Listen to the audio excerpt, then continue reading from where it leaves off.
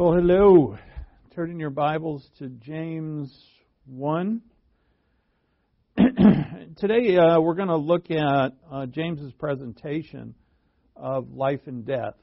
This matter that he brings up in this book is a matter of life and death, and that's exactly the words that he uses. Except what is confusing for some, and understandably, is that instead of actually using life, which is a word I'm sure he uses multiple times, but he uses the word save. So save your life, right? And then or really save your soul. Is it save your life? But it really means save your life. And because of that word save, people get antsy about it because, James here is talking about living the Christian life, whereas where Paul would often use the word save is for our faith at the moment of salvation. And so what James is talking about is something different. And it is the situation that is a life or death situation for the believer. Not every believer is going to live an abundant life. Not every believer loves the Lord Jesus Christ. When we think about it, these situations are around us all the time. I was trying to think, where in history is there great life and death situations? And then it dawned on me, 2020 to 22 was this whole world went on lockdown because of a pandemic, and people were scared to death. Some were, some weren't.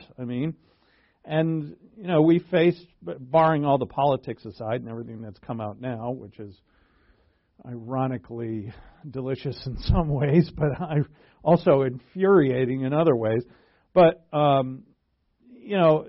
life or death situation would say a disease or a health scare. You were about to get on the plane, but last minute didn't, and then later it crashed. Those kinds of things. They happen all the time. But in the Bible, the life or death situation that's presented to us is nothing like those. Nothing. God is not trying to save us from a pandemic or a plane crash. He might. I don't know. I hope He does for you, But what God is trying to save us from is a non-abundant life. And so in actuality, there's two separate life and death situations in the Scripture. The first one is the most important, whether you believe in Christ as your Savior or you don't. That's for the whole human race. That's the gospel. The gospel is the life or death situation to the whole world. If you reject Christ as your Savior, you are going to be judged by God, and you will meet your end in judgment in the lake of fire. It is a dire situation. The second life or death situation is for the believer. For the believer now whose eternal life is secure and who has and cannot lose that eternal life, the believer now is faced with many decisions. Not the decision to believe in Christ, he or she has already done that, but to make many decisions. Decisions to do good and decisions to resist sin and evil. James is going to show us today that we've got to resist and say no to temptation. And so this second one, this is the one we're going to examine today in the book of James. The Christian's life can still be marked by death-like things. We can be saved, we're in Christ, we have eternal life, we have our eternity secure, and yet in time we can still have a life that is marked by, we don't become dead things anymore because we're alive in Christ, but we become marked, our lives become enshrouded in death-like things. Or our life can be abundantly productive and joyful. And the decision is ours. And it's multiple decisions. And it's a lot of decisions to work out and figure out, what it is this plan has for us and to wrap our minds around us, and around it. And so, how God has done this, we'll see this quickly today. That God has given us through His Son, has made us His first fruits. He has brought us forth and made us alive. And secondly, He has given us His Word to obey. And there you have it. And so let's open up in prayer and let's get started here on this and making sure that we're ready to hear the truth of this by giving to God over our full concentration and to be ready and able to hear His truth. With that, let's pray.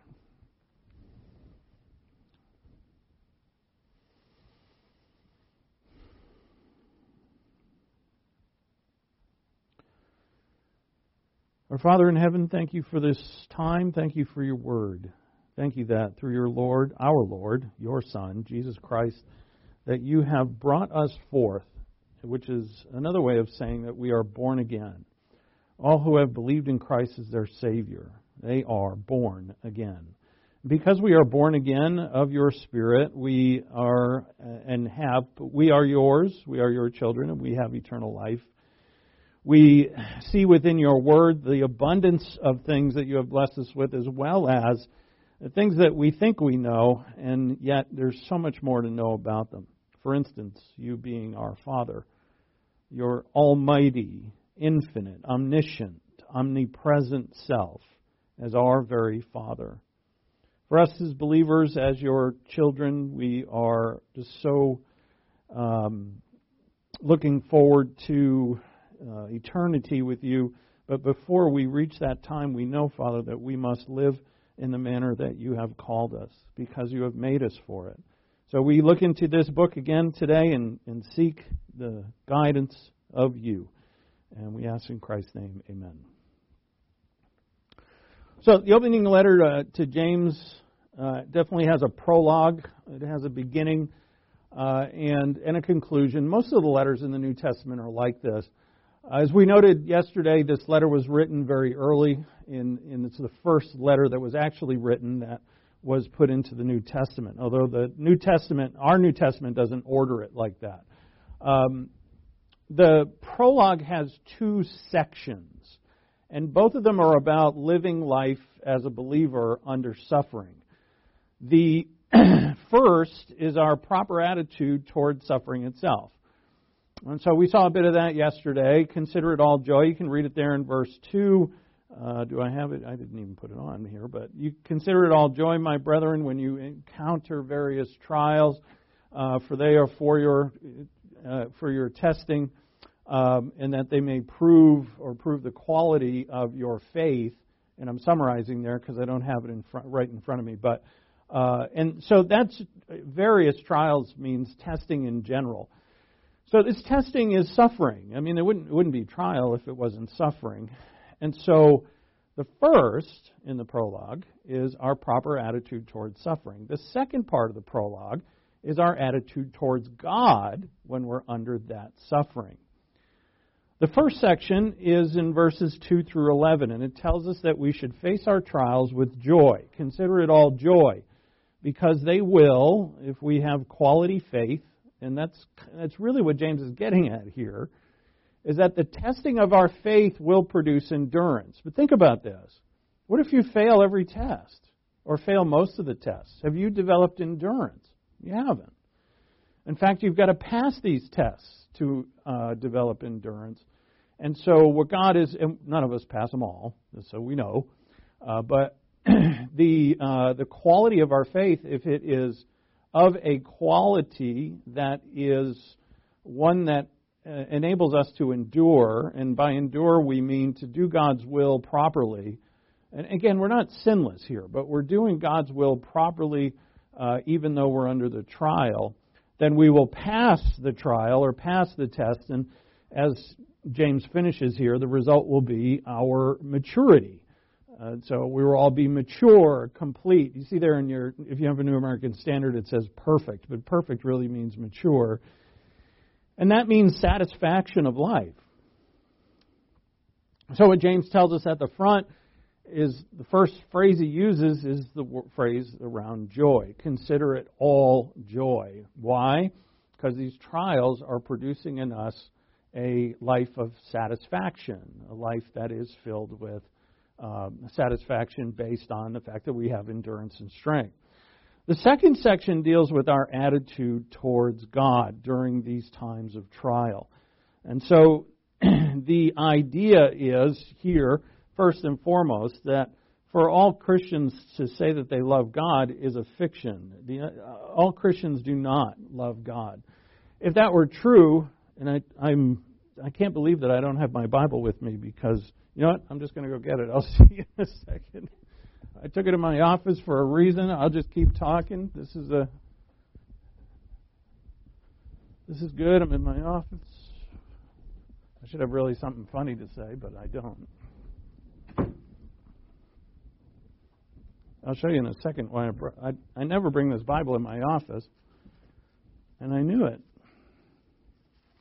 Now I have to find James without a computer.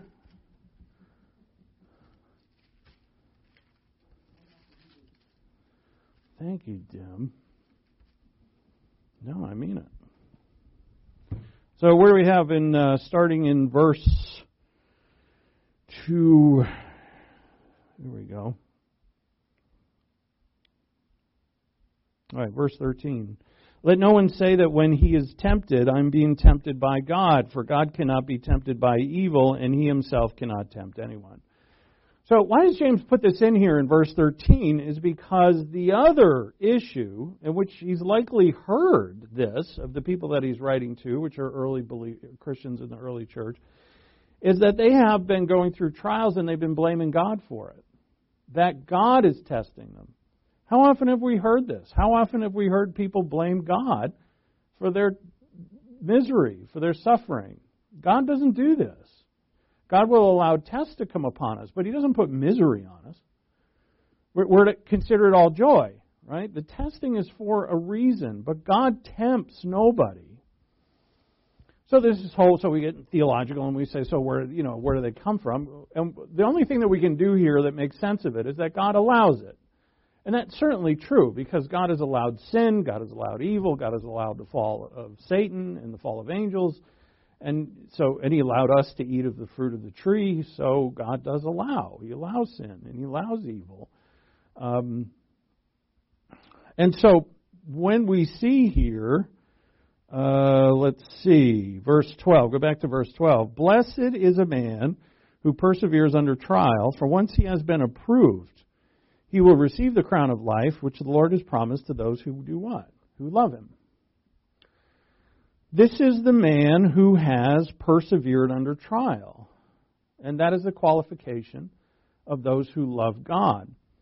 And so the idea that all believers love God is a fiction, because then that would mean that you have to persevere under trial to be saved. That would be salvation by works. It is not that. So Jesus exhorted us, and this matches, just to match it back to the teaching of our Lord, Jesus exhorted his disciples to love him. He said that if anyone loved him, that they would keep his commandments, and that he and the Father would build their house with that one. That's in John 14. If you love me, you'll keep my commandments, and me and my Father, or my Father and I, will build our house with you. So loving Christ can only happen when we discover him. You have to see him for who he is. You have to know the work that he has done for you. And this at salvation, we don't really know much about it. But afterwards, by learning his word, then what we have is an understanding of this person, this man, this God, the God-man who has done what he has done for us. And we love him. We know the Father has sent him, and they're all, the three in the Trinity, are all in agreement with this entire plan of redemption, of salvation. So, if you love him, you'll do what he asks you to do. So, this is brilliant because James starts with trials. We might say, well, if James is about trials and suffering, then I don't really need the book of James when things are going well. But that's not true, because if you're able to endure under trial, you're absolutely able to endure when things are prosperous and easy. But the reverse is not true. If you say, well, things are going well and I feel like I can persevere under this easy life, well, that doesn't even go together. But if you can persevere under trial, if you can follow the Lord, if you can pick up your cross and follow the Lord when it's hard, you certainly can do it when it's easier. And that's why when James here As we saw yesterday, the Christians in Jerusalem were dispersed. It was Saul of Tarsus and that whole persecution and the pain and suffering that came with that caused them all to leave, to go, at least, they're all walking, no one's taking a train or anything, so it's they go away and get away from the persecution to the northern, southern parts of Judea and in Samaria, and it's a difficult time for them. And trial brings out either the best in you or the worst in you. It's one way or the other. And so we find out who we really are. And so James really starts this with, in suffering in general, you find out the quality of your faith. Now, rather than loving God, in the next line, in verse 13, James gives the alternative, that we blame God for our trials. And unfortunately, we know this isn't foreign to the human race. I mean, it's a riot to see people who reject God or unbelievers who give God no time whatsoever, and then as soon as something bad happens to them, they blame God, and they blame Him in a judicial way, because it actually might be God who has brought the pain upon them to wake them up, but the whole reason that God is waking them up is their own fault. Where did pain and suffering come from? From God? No, it came from us. We ate, we fell, we killed our brother, we built the city when we shouldn't have, we built the Tower of Babel when we shouldn't have. Right? We caused God to bring the flood. We broke off from God and formed our own pagan nations that worship false gods, really worship demons. We did all of that. We killed each other. We stole from each other. And James is going to bring that out brilliantly here in his prologue. So blaming God for your trials. Unfortunately, and quite sadly, Christians do this too.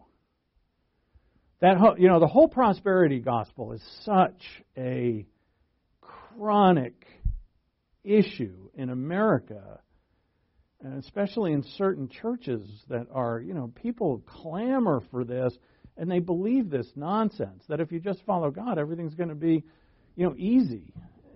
And it's not. It's not theologically sound. It's not biblically sound. There's going to be hard times. Do the hard times come from God, though? They do not. God allows them, but He is not the source. So we must know in the book that James uses death as a term for the results of sin, even in Christians. James uses death for the result of sin, even in Christians. And this is the reason my Bible was in my office, because I went online to look for a picture of this verse, and I was like, you know what? I'm spending how many minutes trying to find it? I just took a picture of my own Bible, and there it is. So that's it, the famous pastor's Bible. James likes to use death as a term for the results of sin and evil in Christian lives. So when you see there in verse 21, it's 121. You can read it in your own Bible rather than trying to squint at that. Therefore, putting aside all filthiness and all that remains of wickedness. See that? So that opening line there matches with the theme of death. Death. This sin, James is going to tell us, gives birth to it. Sins give birth to death. And so he says here, in humility, receive the word implanted, which is able to save your souls. So the word implanted, it's actually an agricultural word, and it goes all along with the theme that James is using here. That he's going to be talking about really birthing. And that's his analogy he's going to use. And in birthing, there is a child, and the child matures. Depending on the quality of that child, the maturity of that child can be a good thing or a bad thing. So the Word of God is implanted, and what is in us is that place that, as Jesus talked about in the parable of the sower, there's good soil in here. Now, it's hard to believe. There's not just insanity in here, but there's good soil in here. Because as John writes in 1 John, there's a divine seed. Peter says the same thing in 2 Peter chapter 1. There's a divine seed inside of us, a divine nature that God has put there, and that nature is longing for the Word of God. But implanted means not just heard and blown off. That's going to be James's issue. They're hearers, but they're not doers. They have faith, but they don't have works. And they say they have faith. Okay, they believe a lot of things, but they don't do anything.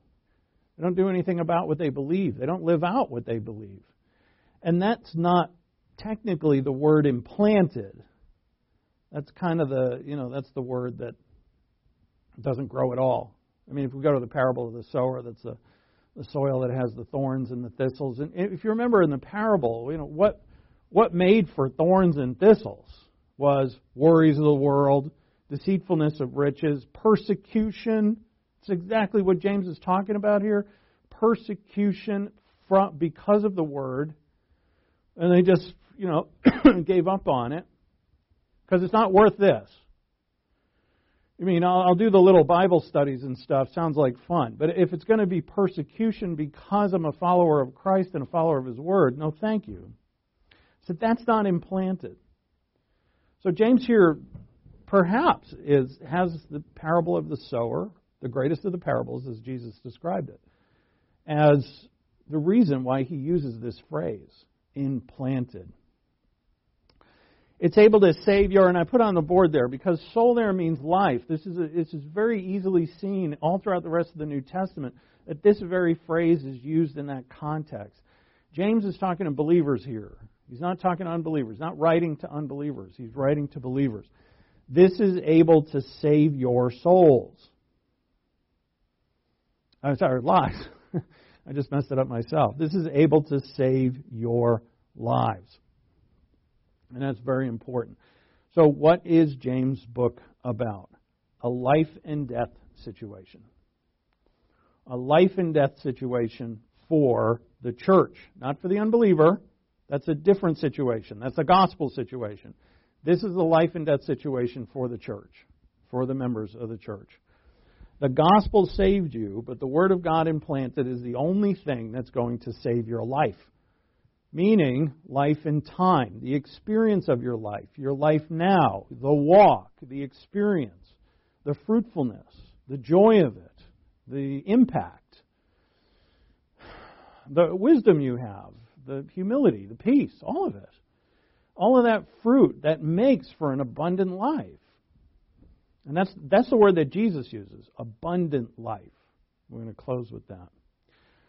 In God's wisdom literature, he speaks of this quite frequently. So let's take a trip to Proverbs and do a quick flyby, if you will, of Proverbs chapter 10, verse 27.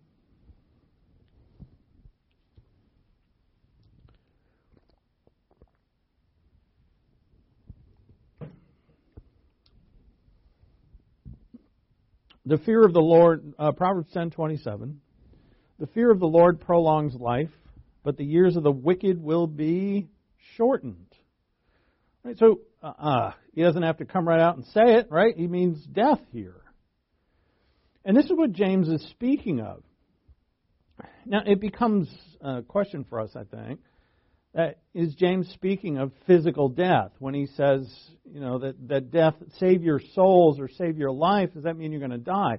But think about it, that a life of prolonged sin and evil does end up in a miserable death, and it ends up, you would say, in a shorter life.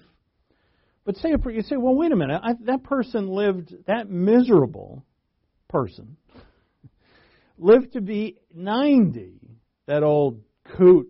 We all wanted him to go earlier, but he just hung on like the evil, what he was. So, but does length of time really mean life? Because if you hold on to sin and evil and you let it mature and it produces this death, you start bleeding out. It's a good word for that. You start bleeding out energy, life, happiness. You start absorbing misery, bitterness, complaining. And you're not really living. Okay, your heart's beating and there's a few bulbs, there's a few little sparks flying around in your brain, but, are you really alive? And I know that's what the Bible's getting at here, because the Bible never talks about length of days in terms of how long people really live, except, way at the beginning in Genesis, where everybody's living up to be, 800 and 900 years old. But especially not in the New Testament. Quality of life is length of life. And that quality of life rolls into your 50s, 60s, 70s, and even when your brain doesn't work all that great anymore, even in your 80s, you still have a quality of life because you have a relationship with God. And it makes me think of Barbara's mom, Mabel, right? I'm now confused because I messed up whose mirror it was on Sunday, and I felt bad about that. But Mabel was in her 90s. She couldn't remember hardly anyone anymore. And she was as happy as a clam. And when she knew she was dying, it's a great story. She knew she was dying. They were taking her by ambulance from the nursing home she was in Dallas to the hospital, I think. And she was singing Christian hymns, and telling the EMTs that she was going to see Jesus and how excited she was. What a testimony. See, that's length of life. But if you have that kind of faith and that attitude at 50 years old, that's life. And that's what James is getting at here. See, the people that James is writing to, we'll see it.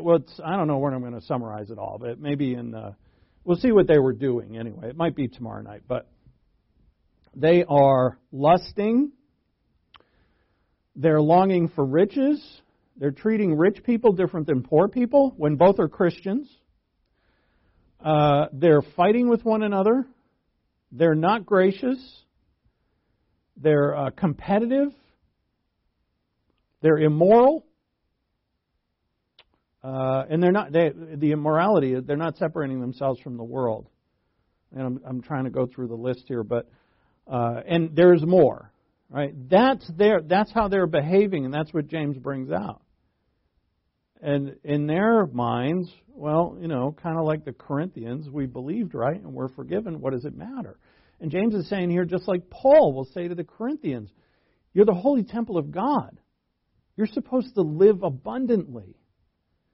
And I love that metaphor, I guess it is, that we used last night, that if I'm this masterpiece that God has made, that is carved out of this ugly stone, and made me this masterpiece, how I treat this, and I do mean the physical body as well as the mind, the soul, all of me, how I treat this is my reflection of my gratitude to Him for what He has made me to be. And it is my appreciation for what He has made me to be. And then I value what He's made me to be.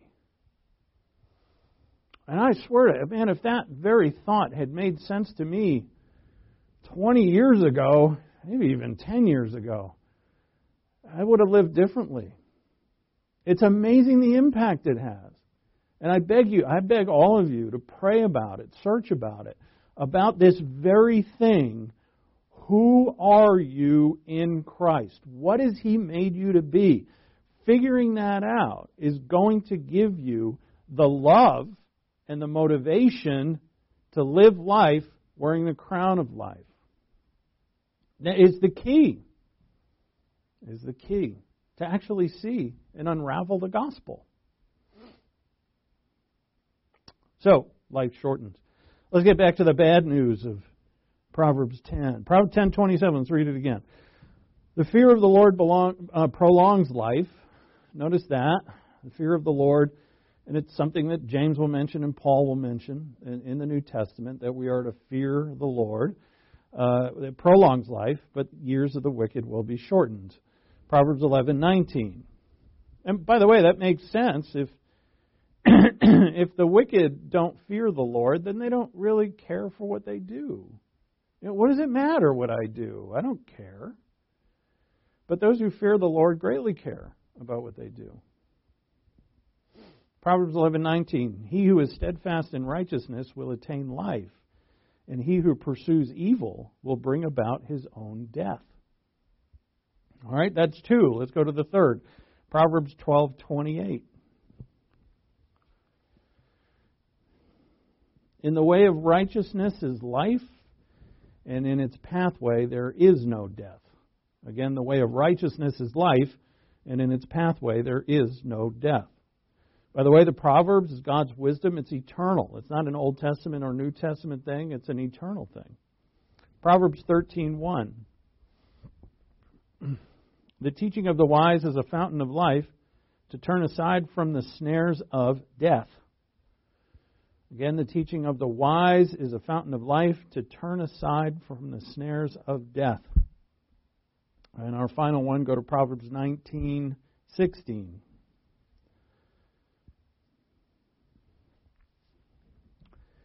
He who keeps the commandment keeps his soul, but he who is careless of conduct will die. So I'll read them all for you in summary. The years of the wicked will be shortened. He who pursues evil will bring about his own death. In the pathway of righteousness there is no death.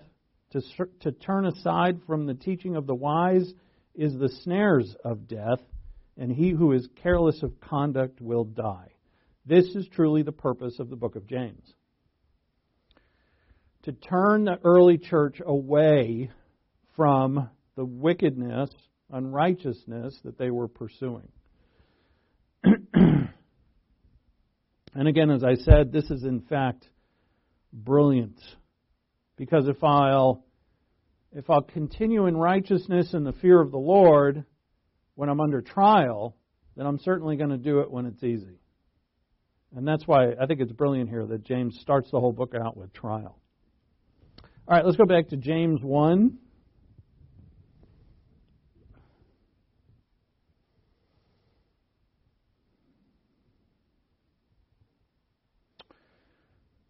So physical death would definitely be included, as we see here in Proverbs, and as a sort of big final crash that ends a life ruled by sin and evil. All right, and it's ugly. It's a very ugly crash, a very ugly end. But in James's use of the word, its effects are felt before physical death. The effects of this death that is coming. And remember, his letter is addressed to Christians.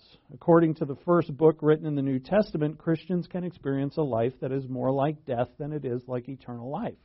That's the warning. Christians can experience a life that's more like death than it is like eternal life. And here's another thing that's a great danger. We can get used to it. We can ignore what the life is supposed to be and obey a few rules of morality that we find, fairly easy. And give in to other things that God tells us not to do. And then make this amalgamation of our own plan and God's plan and say it's good enough. And we get used to it. We get used to being miserable. Sadly, in the human race, people thrive on being miserable. Some people. I think Christians do it as well. That they don't see how good it could be. If they just gave it all. And, we have a hard time giving it all over at once. There's a process here, but if we just gave it all over to our Lord, everything in our lives, because from God only comes good things. So this living while feeling somewhat dead, all of us intrinsically know this, and all have to some extent felt the pain of things like this. Pain of what?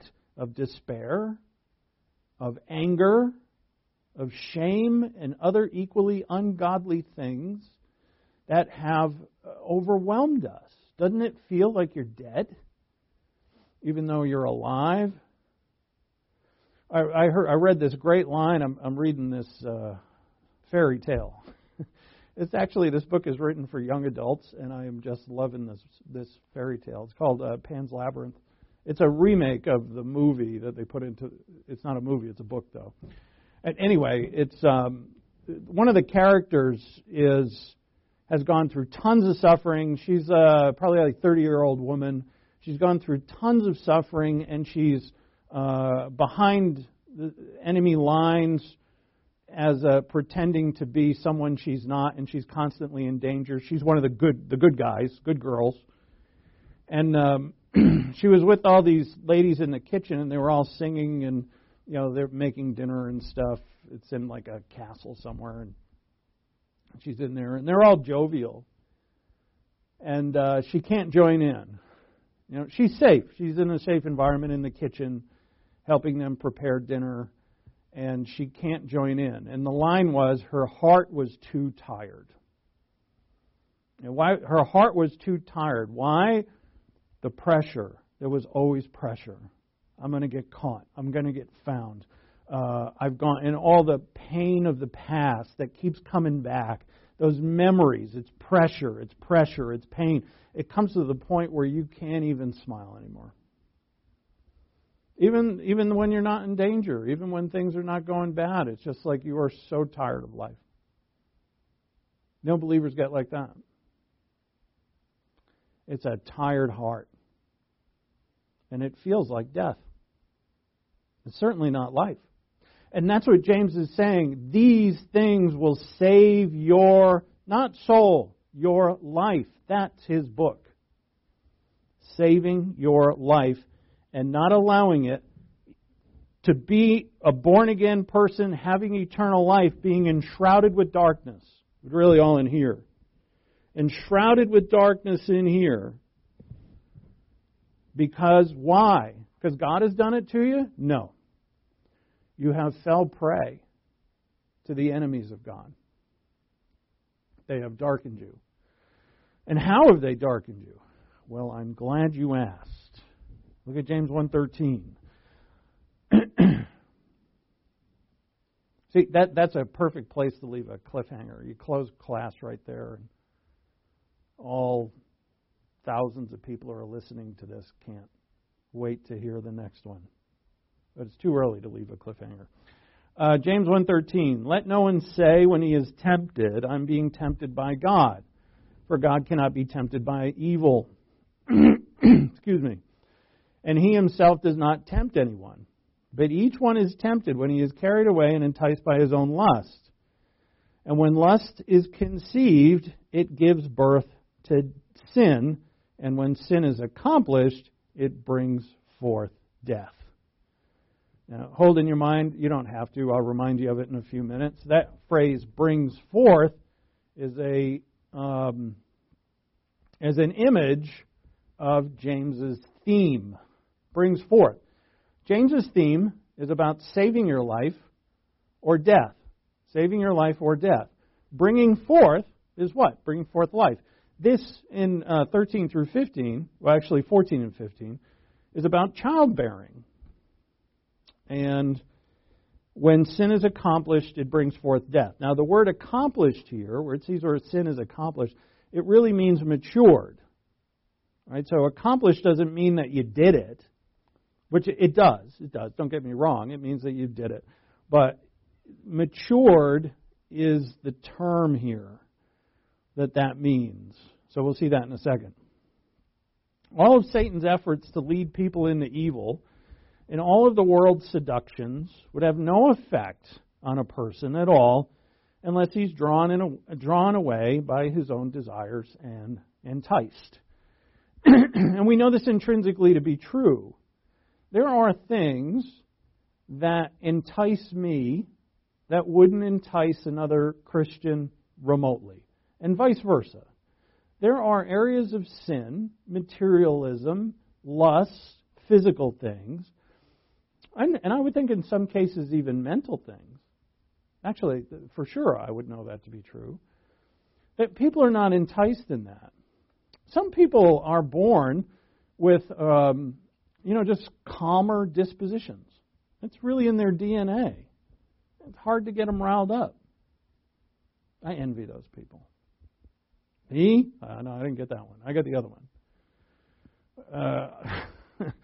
My dad's Irish, my mom's Irish. They're both from the west coast of Ireland. There's a lot of angry people there. I shouldn't say that. That's kind of a judgment, blanket judgment. But no, Irish are known for their temper, for a reason. Anyway, that's the point. Isn't about me at all. But I know some people, they never ever get mad, hardly ever, and that just stinks. You want everybody to have your problems, and so I have to be careful. I can't see. Here's the thing: I can't just say, "Hey, that's who I am." Hey, don't get mad at me. I'm Irish, right? You can't. No. You're not Irish anymore, idiot. You're a child of God who is a new creature in Christ. You have no right to get angry ever again. You have no right to sin ever again. Now, of course, we're going to. And we're under the grace of God and we're forgiven. But my point is, there are areas that other people have that don't entice me in the least. I've worked with in the past and thinking of getting back into working with addiction. And and a number of years ago, I was involved in an addiction program to help people. I've been in addiction programs long before that for myself, but I was what I was surrounded. There was a lot of drug addicts, and that does nothing for me. I have no temptation in that area, but some people, and I've known them, it is the worst. Right? They just can't be anywhere near it. And, so why is that? I don't know. Is it DNA? It doesn't matter why. What matters is that all of us have something and that all of us are enticed. If Satan's efforts to lead us into evil and the world's seductions to lead us into evil were met with no desire, they wouldn't work on any of us. And that's what James is saying here. Look again in verse 14. Each one is tempted when he is carried away and enticed by his own lust. That's our choice.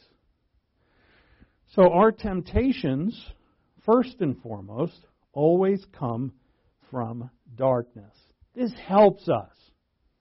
See that thing that's tempting you? That's from a very bad place. Is it from God? No. Your flesh will say, this isn't that bad. Do you know where it's from? The world system, is that a good place? This is the most awful place. Satan, it's the pit of hell. And that's actually how James is going to describe it. We'll get there. We have to summarize the end of the book. I think for us, to really get the meat and potatoes of this book are the first two chapters, and then we can just kind of look at the final three chapters in a snapshot. Because it's here where the issue is in the front, and the details of what the people were doing are in the back. And so the details we can go over quick. We kind of know what they are already anyway. That temptation comes from a terrible place. And this helps us greatly. Do you really want something that comes from that place? There's a restaurant, and all the restaurants in Dallas went through, not Texas, Dallas, Oregon, where I live. They went through a health inspection just a few months ago. And all of them did whatever, it's a score out of 100. All of them were up near 100, meaning how clean you are, where you're, the health department goes in and checks everything. There was one restaurant, I got a 70. 70. You think I'm ever going back to that place? No. I don't care even if they advertised that they had cleaned up and all of that. I'm never going there. It's still open and there are still people going in there. They must not have read the report. A 70, right? I know in high school in math class you were like 70, yeah, but not for the health department. You see, it's a 0 where your temptations are coming from. Your temptations from the flesh, from the world, from the devil have all failed the health test, the cleanliness test of God by 100. They have failed it to 0. That's where your temptations are coming from. And that's what James is bringing out so beautifully.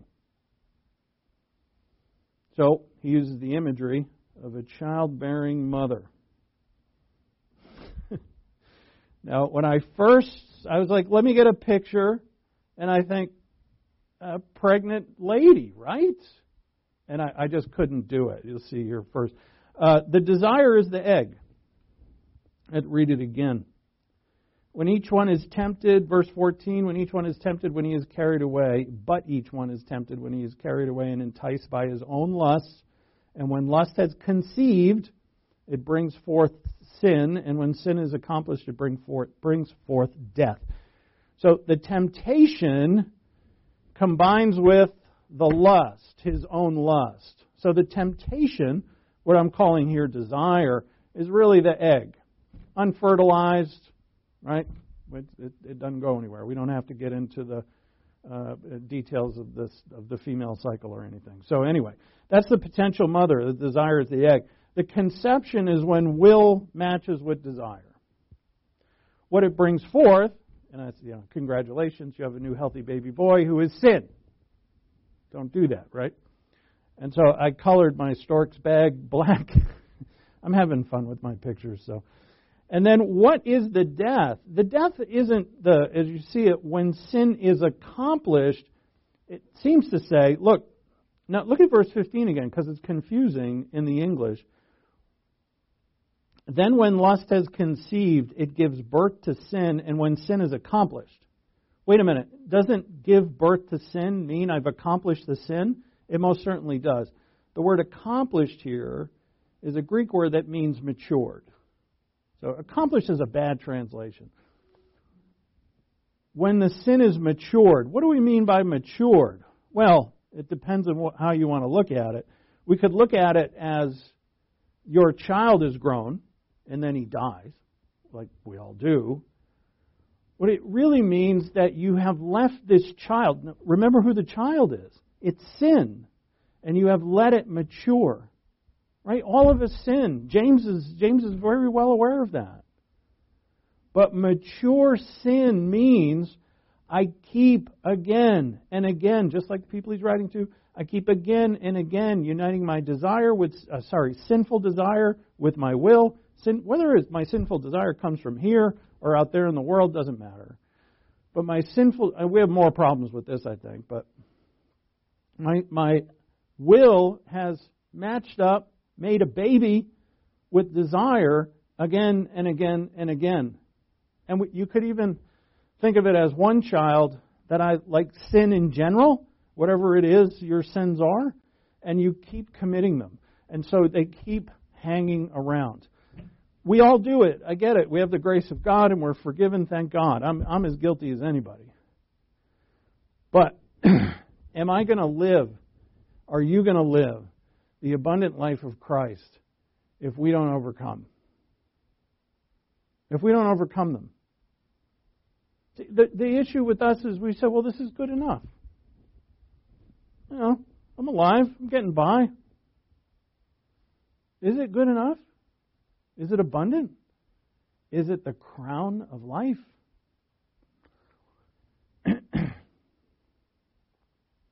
So again, there's no sinlessness. But mature sin is a sin, say a sin nature, or a group of sins, type of sins, that are ruling our lives.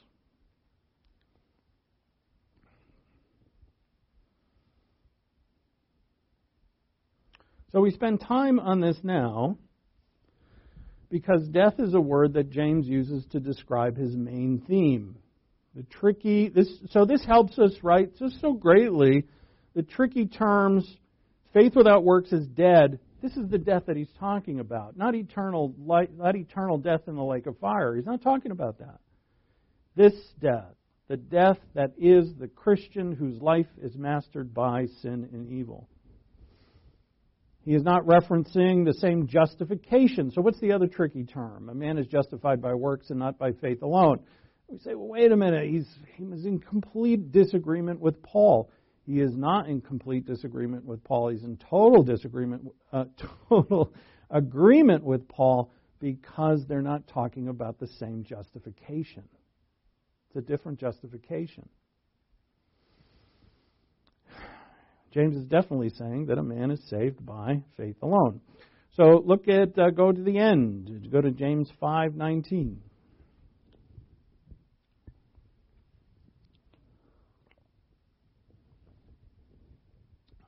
Last line of the book. You see here how it matches with the beginning, the prologue.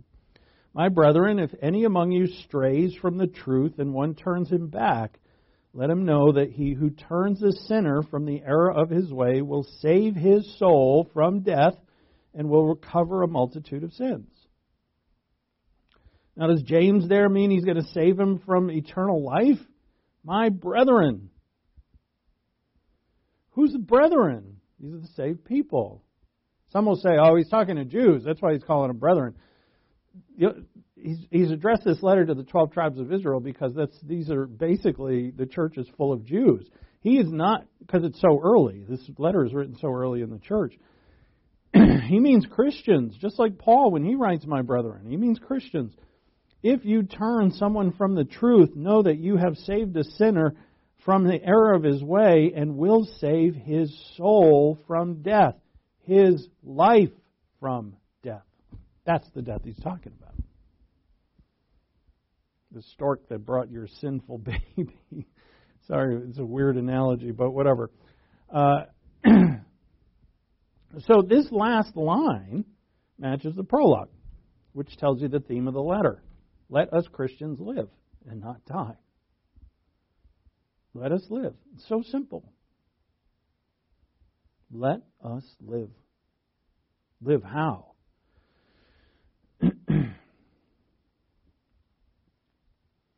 We should understand that when James means live, he means now. Not in eternity, now. There is no time to lose. Isn't it? There's no time to lose. There are some things that are becoming clear to me at this age that I wish became clear to me at a prior age. And I think to myself, how much time do I have left to actually mature this, what I know that I now can do? You know, I wouldn't have thought I could do it before. But God has shown me. He's done the same for multi-million Christians before. I don't know how many, but how much time do you have left? There's no time to lose. It's an extremely serious situation or consideration for all believers. If this warning of death doesn't straighten what is crooked, remember that there is a judgment seat of Christ that we will all have to stand at. James is going to mention that also in his letter, sure enough. Now, I decided for this lesson to start with death and then look at life, and that's actually the opposite of what James has done. So, let's again go back to, that's too much.